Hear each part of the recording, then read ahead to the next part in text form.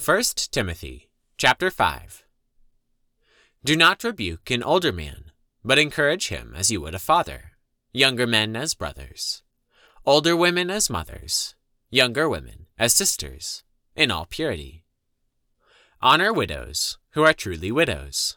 But if a widow has children or grandchildren, let them first learn to show godliness to their own household and to make some return to their parents.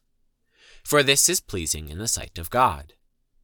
She who is truly a widow, left all alone, has set her hope on God, and continues in supplications and prayers night and day. But she who is self-indulgent is dead even while she lives.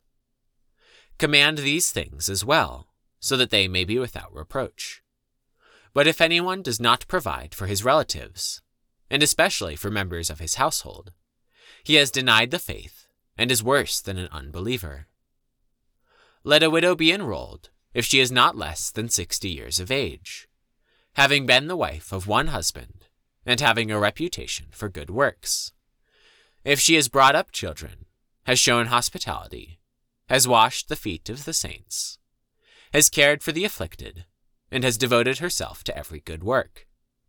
But refuse to enroll younger widows, for when their passions draw them away from Christ, they desire to marry, and so incur condemnation for having abandoned their former faith. Besides that, they learn to be idlers, going about from house to house, and not only idlers, but also gossips and busybodies, saying what they should not. So I would have younger widows marry, bear children, manage their households, and give the adversary no occasion for slander. For some have already strayed after Satan. If any believing woman has relatives who are widows, let her care for them. Let the church not be burdened, so that it may care for those who are truly widows. Let the elders who rule well be considered worthy of double honor, especially those who labor in preaching and teaching.